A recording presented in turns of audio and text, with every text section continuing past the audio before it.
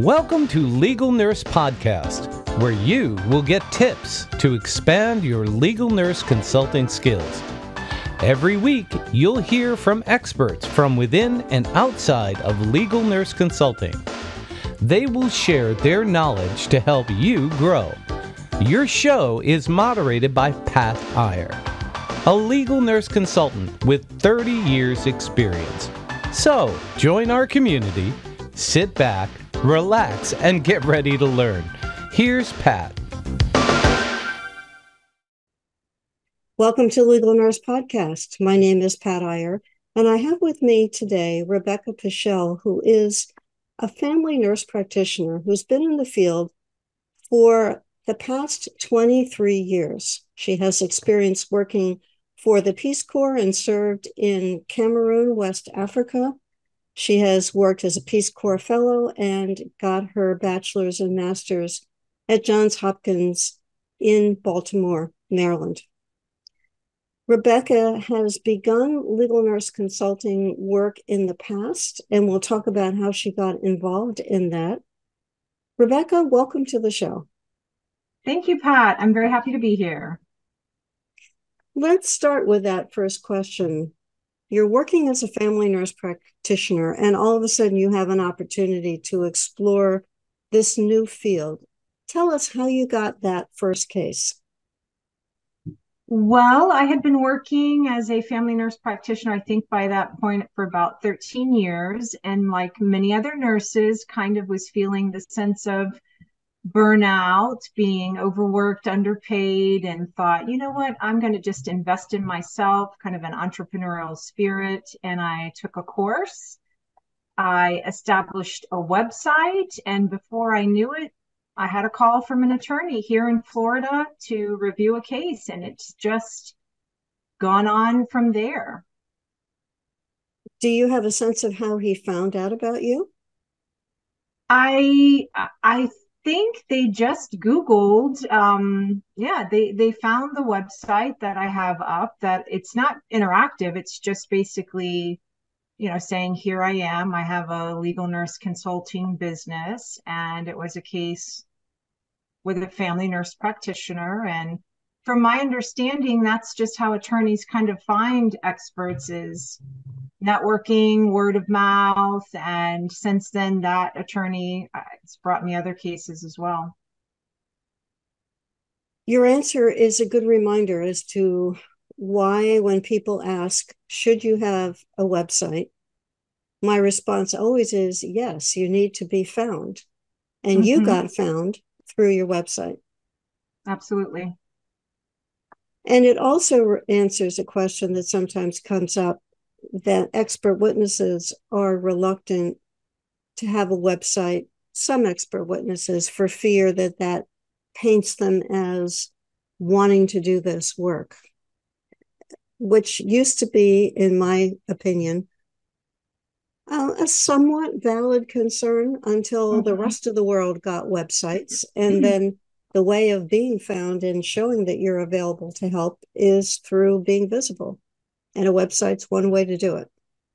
Absolutely. I think it just legitimizes that you're a real person and here are your credentials to be seen. But maybe one way to get around that, I agree with you.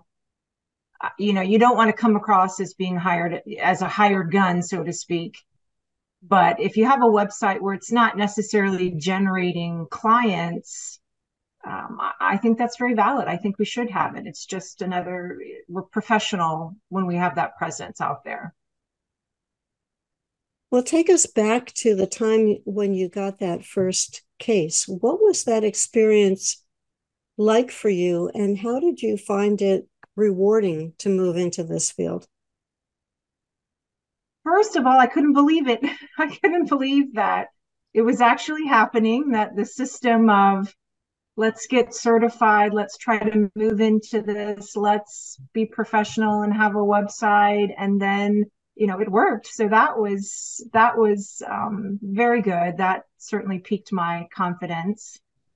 And I think it's a great component to do legal nurse consulting while also practicing as a nurse practitioner. I think why it's so rewarding is that it helps me to be a better clinician when I can read through medical records and I see mistakes that may have happened or flaws in the medical system that contribute to those kinds of mistakes. And I feel like it helps me to know how to better document. What's most rewarding is being able to take what I've learned and try to funnel that into helping other nurse practitioners. And I've done that in some of my positions in terms of auditing charts or helping them with documentation. So, I'm trying to pass along what I'm learning to make all of us better clinicians. And you've touched on something that I don't think that many legal nurse consultants appreciate, that this is not an isolated activity where you're reviewing a case, forming an opinion, writing a report, testifying. That act can spread into education, to teaching others, hey, I was involved in a case and this is what happened. And this is what we need to do so we don't end up in a similar case. As well as changes within the facilities or medical or nurse practitioner practices that happen as a result of people being involved in cases. That's, I think, Absolutely. one of our ultimate payoffs is we can, through our involvement, help to make sure that this doesn't happen again.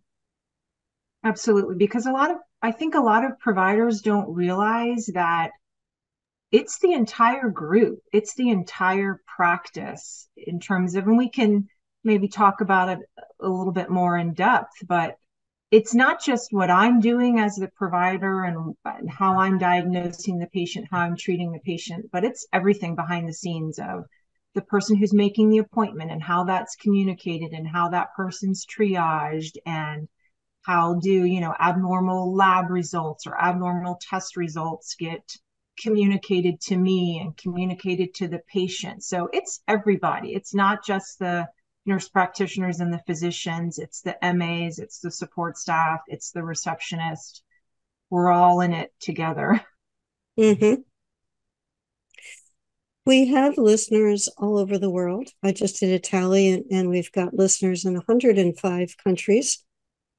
Not all of them will have the nurse practitioner role that you're describing. So I thought it would be helpful for you to tell us about the levels of supervision and activities that nurse practitioners can provide in this country, and also that may vary from state to state. Yes, and I think for listeners in other countries, certainly it varies tremendously from state to state, and you'd have to really look that up. I can speak certainly to the state of Florida where I practice. And in Florida, for a long time, we could not be independent. More recently, I think it was 2018, you can apply to the Board of Nursing to be an independent nurse practitioner only if you practice in the area of primary care, which also, interestingly, does include psychiatric and mental health nurse practitioners. You have to apply to the board. This is a new thing. You have to submit their required recent continuing education hours, et cetera. But there are now nurses in Florida who are practicing completely independently. They don't have to have any association, supervision, collaboration with physicians. I think many of us in Florida haven't really made that leap yet, and certainly it only applies if you're working in primary care. For me, although I am working in primary care, I do work in a physician practice. It's one physician and there are 6 nurse practitioners. And in Florida, it's as in many states, because I do review cases all over the United States. And you hear the term supervision, collaboration. It used to be in Florida, we had to have a protocol on file with the Board of Nursing. That's no longer required, although you do have to still have a protocol on site at your practice site. And that protocol is basically a signed agreement between you and the physician that's detailing what you can do and what you can't do. So it's going to vary from site to site. And I guess the take-home message is you have to know how you and the physician you're working with, whoever your supervising physician is, what do they want? You have to discuss that together. When do they want you to consult with them? When do they want to potentially look over your charts? There's no legal requirement to have your charts co-signed by a physician in Florida. So it varies tremendously. That's helpful. And as you were talking, I was thinking about the one physician and the 6 nurse practitioners. And I was thinking you would say the 6 physicians and the 1 nurse practitioner, which is a model that I've also seen. Mm-hmm. It makes me wonder, as I listen to you, about the potential for the misdiagnosis. Where does the knowledge of the nurse practitioner overlap with the physician's knowledge, and where is that situation when a patient comes into the office, say in primary care, and has symptoms that you can't quite determine what's causing them? At what point does the standard of care require the nurse practitioner to then say to a physician, whether that's a supervising physician or a consulting physician, I'm stumped, can you get involved? Well, I think certainly the standard of care requires if you can't make a diagnosis or you need help talking through it with someone, the standard of care requires that you do that. And perhaps we'll get into it a little bit more about what are the common areas of, negligence against nurse practitioners. Well, that's a big one. And I think that question applies to all of us, whether we're nurse practitioners or physicians. I mean, physicians can get stumped. We all get stumped, but that's the point of you reach out and you talk with your other providers. You consult together. You talk through the symptoms. You put your minds together and figure out what test you're going to order. What's your differential diagnosis? You go at it from a team approach. But I think for any nurse practitioner, whether you are brand new and you've been practicing for a year, or you are me, you've been practicing for 23 years, you have to really know well what you don't know. I tell nurse practitioners, students of all kinds, know what you don't know and don't pretend that you know it all. That is perfectly okay. We have a million resources at our fingertips on our phones all day long that can really help us. So the standard of care certainly requires that you find the information if you need it. And you also raise a point that we are seeing in medicine is that we may increasingly be relating to AI resources and conferring with AI resources to help with diagnosis and treatment. So that's another whole new world. That's another world, and you could have an entire podcast on that and how it relates to medical malpractice, because all the time, depositions, trial, you bring up the concept of standard of care and up to date. That's what everybody uses. It's a wonderful resource. Let's talk about the major areas of liability. You mentioned some common medical malpractice areas that can affect nurse practitioners. Can you tell us what those are? Certainly. Before we continue with the show, I'd like to share this special announcement with you. What should you check during your first editing? You finished your first draft of your report. You followed the advice to not edit as you wrote, but now you fear that your manuscript is a hopeless mess. Relax. Painless editing and proofreading for LNCs is here to help. I'm Pat Iyer, an experienced LNC who's been writing reports for attorneys since 1987. Does what you've written serve your reader? You can't ask a more important question. How will you answer it? That will define what does and does not belong in your writing, whether it's a report, a blog post, a newsletter article, a promotional email, or anything you share with your audience. Put yourself in the position of a plaintiff attorney who's contemplating taking a medical malpractice case. Imagine their concern. Know what can help their ability to decide on accepting a case. Provide the details, strengths, and weaknesses of the case. Offer your recommendations. Demonstrate empathy. You can ask several specific questions that give focus to this primary question. Does the text unfold in a logical sequence?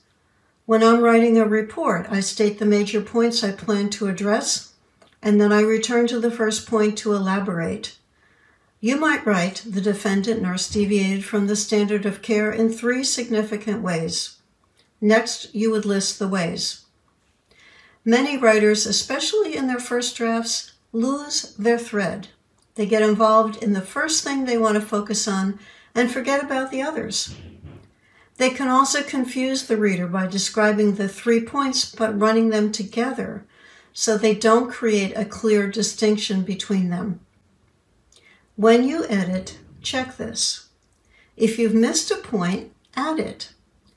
If you've blurred the points, give each a paragraph or more if needed, so the reader can follow the sequence. Have you stayed on track?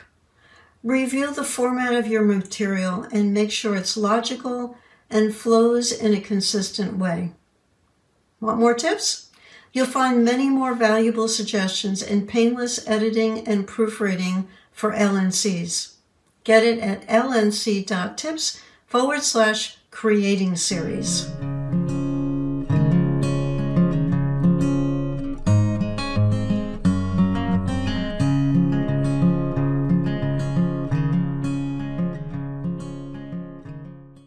Now let's return to the show. And it's all going to fall under this big umbrella: failure to diagnose, delay in diagnosis, misdiagnosis. That's the overriding umbrella.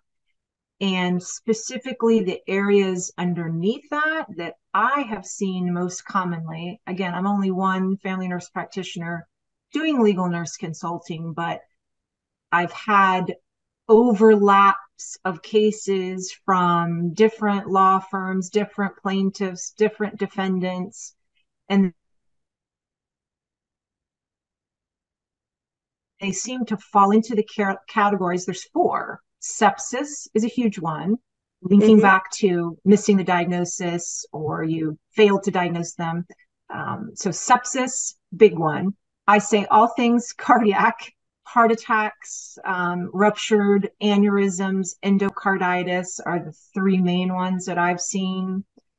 Anything related to cancer, of course, missing the diagnosis of cancer is a huge one. And then the 4th one that I found more and more is relating to diabetes, specifically undiagnosed diabetic ketoacidosis or severe hypoglycemia.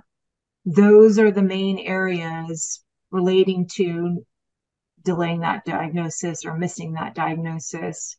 And within that, or underneath that umbrella, specifically how it relates to the nurse practitioner working with a physician would be failure to consult with that supervising physician, just as we were talking about. Maybe you weren't sure, maybe you weren't able to put it together. Well, why didn't you talk to your supervising physician? Or failure to record or really important information in the medical chart having related to the history or the exam, failing to report or discuss abnormal test results with the physician, or not assessing the patient in a timely manner, particularly in terms of blood pressure or the blood sugar, as we talked about.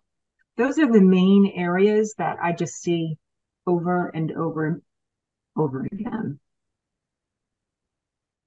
Can you give us some insight about some of the communication issues that may exist in a practice that would be the underpinnings for some of those failures to communicate? Can you repeat the question again? You had kind of... Sure. I didn't get the first part of it. Sorry. Can you give us some insight about some of the factors that would underlie those failure to communicate issues? So factors that would underlie failure to communicate. And that's interesting because when you look at risk management or practicing good risk management, communication is one of the things within that. And that's certainly a broad term. Communication with the supervising physician, I think, is paramount. And I would implore all nurse practitioners, when you're working in a new practice, you really have to take the time before you're in there independently seeing patients to have conversations with your supervising physician, to really put on paper, if you can, when are they expecting you to consult with them. You know, I've seen physicians may want, look, every EKG you do, I want to look over it with you. I want to co-sign it with you. Or anytime there's a patient with chest pain, let's discuss that. Anytime you're sending a patient to the emergency room, we need to consult on that. So the point is, you have to have those conversations between the two of you so everybody understands what the expectation is. And it's certainly very wise and very smart to consider putting some protocols in place within a practice as it pertains to those kind of highly litigious type diagnoses or areas. Things like we talked about chest pain, or abdominal pain is a big one. Or any kind of cancer related lab results. You have to think about those things and communicate. And then looking beyond just between the relationship or communication between the nurse practitioner and the physician, we're also working with support staff. These folks are our right hands, the MAs, the RNs, the LPNs.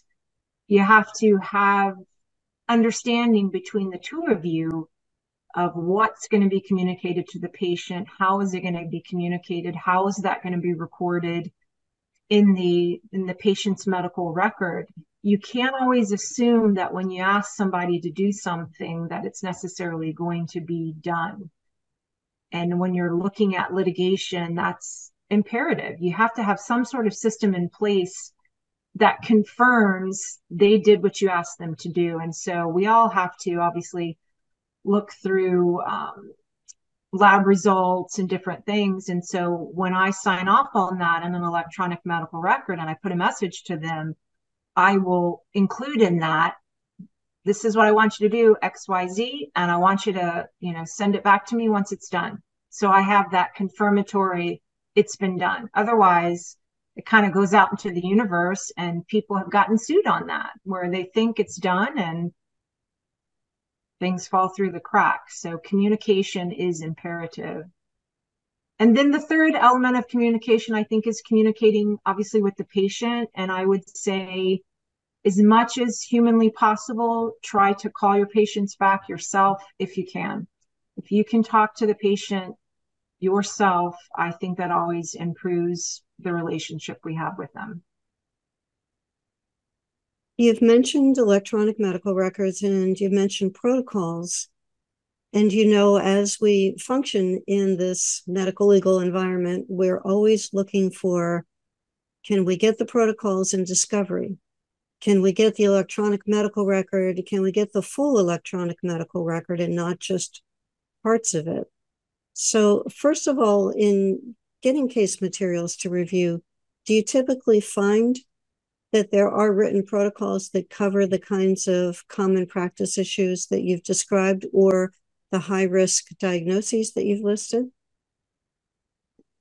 Not as much as I would like. Not as much as I would like. I think in certain settings you do. Certainly in inpatient settings, you will find protocols.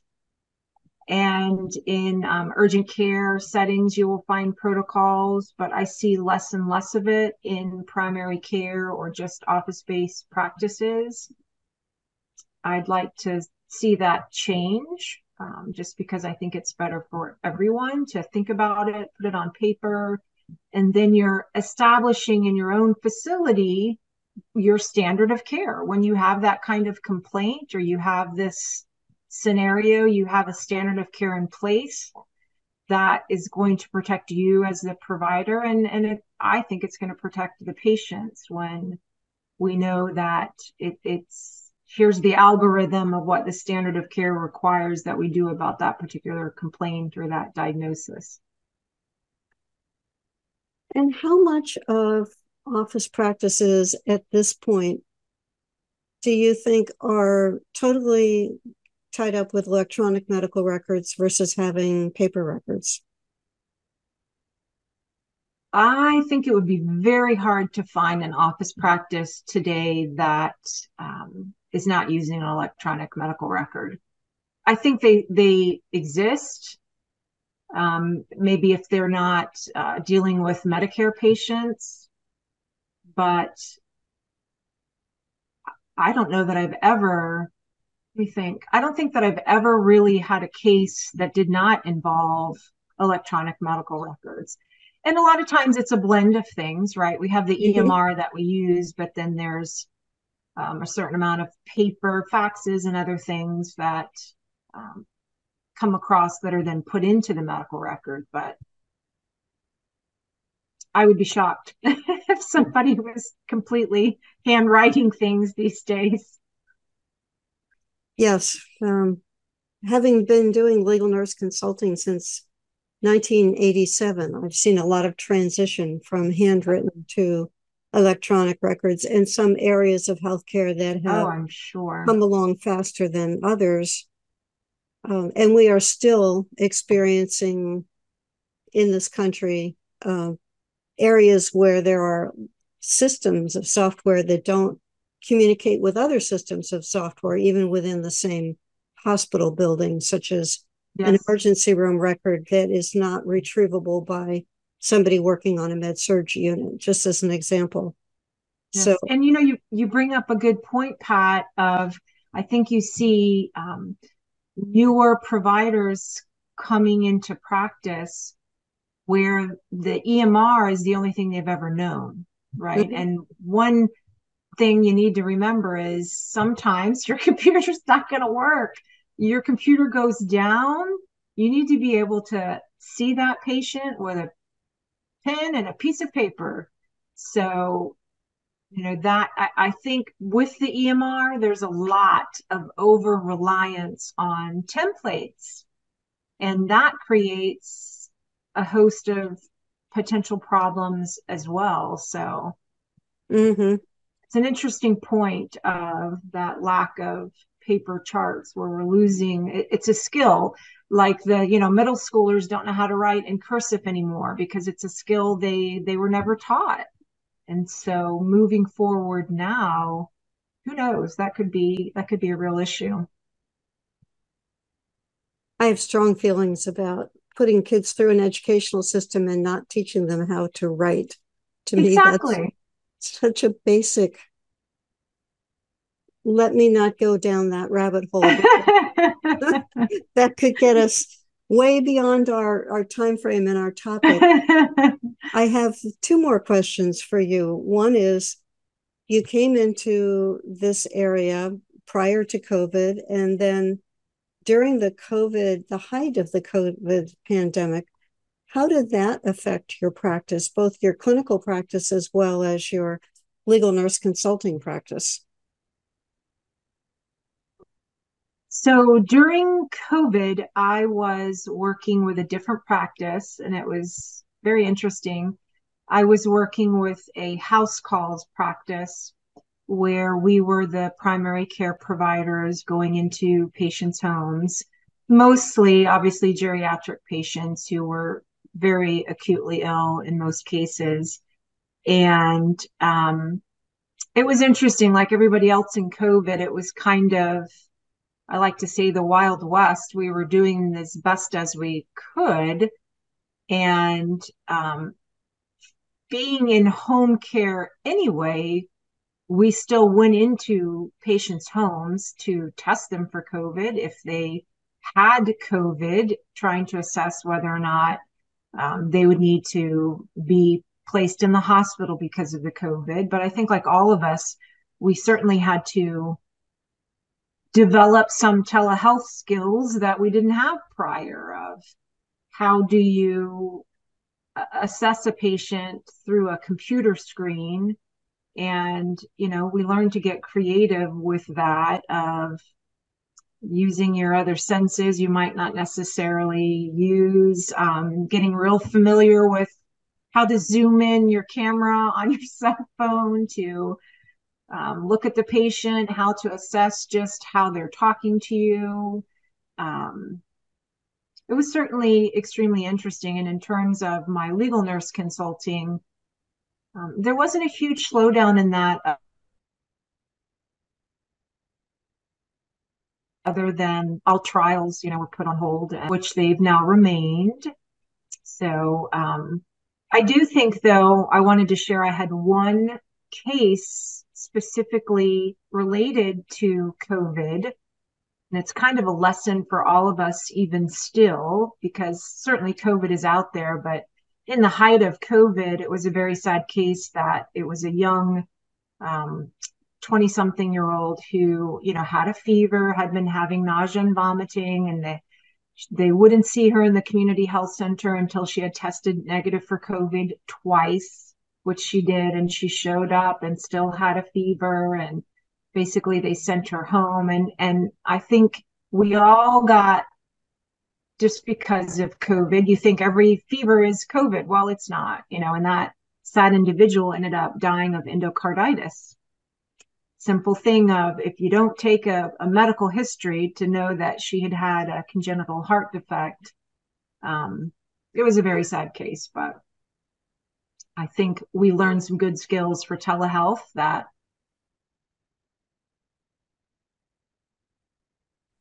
are still in place to this day, particularly in the mental health arena. It's been hugely helpful for all of the folks that couldn't find therapists out there. Now we have all kinds of that via telehealth. So I can say that was a nice thing from COVID, from the pandemic. Yes, indeed, because there used to be such a reluctance to meet with a patient for counseling through a monitor as opposed to in person. And that reluctance disappeared. Yes, it did. It did. Now, Rebecca, as we wind this up, I know that our listeners are going to want to know how to reach you. And as you answer that, can you share with us the scope of services that you provide? For example, do you do expert work and behind the scenes consulting on a case involving a nurse practitioner, for example?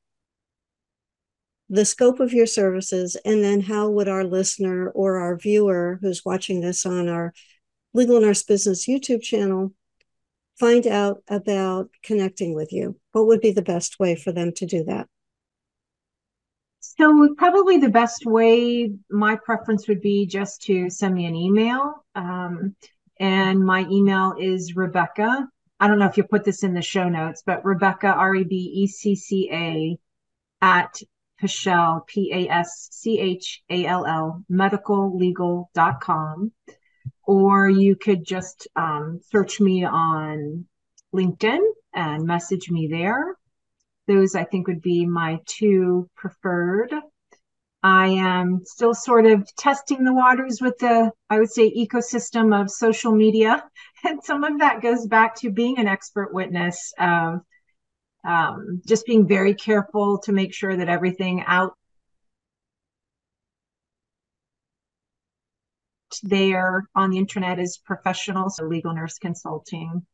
But certainly you can reach me those two ways, and I'd be happy to hear from you. And then do you provide expert services and consulting behind the scenes, both? Yes. It's basically both. To be an expert witness, you have to be a practicing nurse practitioner. So I've really never had someone not ask for me to do both, and I get involved in cases in all different stages of the game. I mean, I may be asked to review a case that's in the pre-suit phase where it's not a lawsuit yet, to simply look at all the records and determine, was there negligence? Does the case have any merit? Many of my cases come to me in that stage of the game, versus there may be a lawsuit already in play. There have already been depositions, and because there's a nurse practitioner involved in addition to a physician, then they need an expert to look at the nurse practitioner care provided. So yes, it's the full gamut. Wonderful. Thank you, Rebecca, so much for sharing time with us, for helping us get a little tiny window into your world, and to share with us some of the liability issues and also some of those high risk diagnoses that you enumerated that can lead to litigation.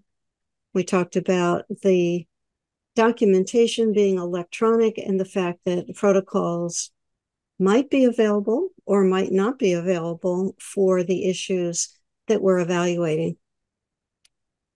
Be sure to come back next week for a new episode of Legal Nurse Podcast, or click on down below or swipe sideways to come up with our next episode. We appreciate your comments and feedback.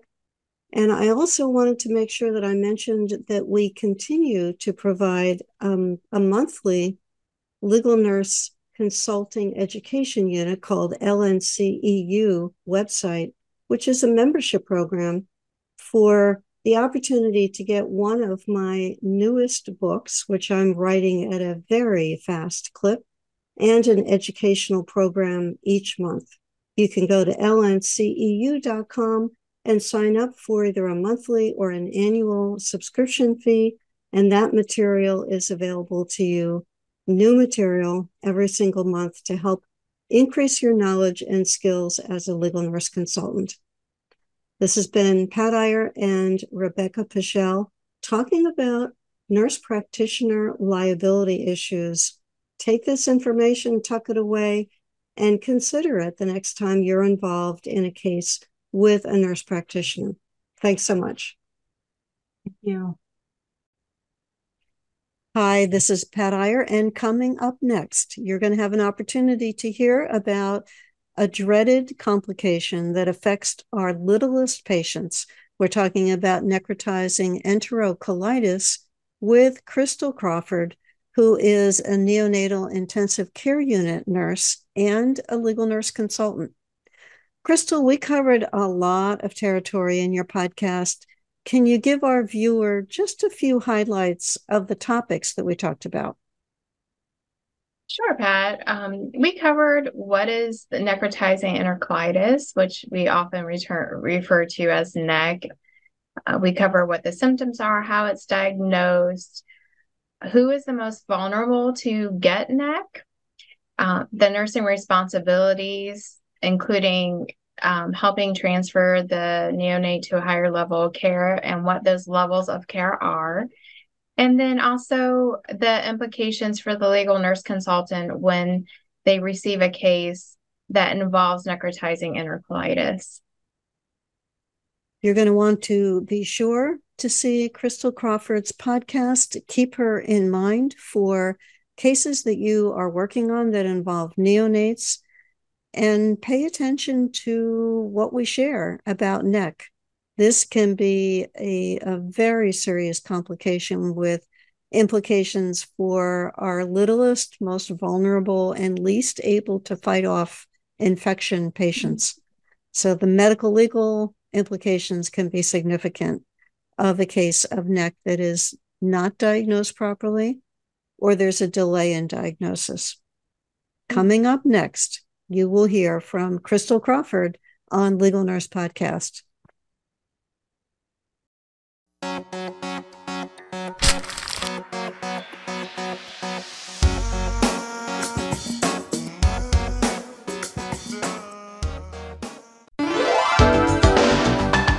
We hope you enjoyed today's episode.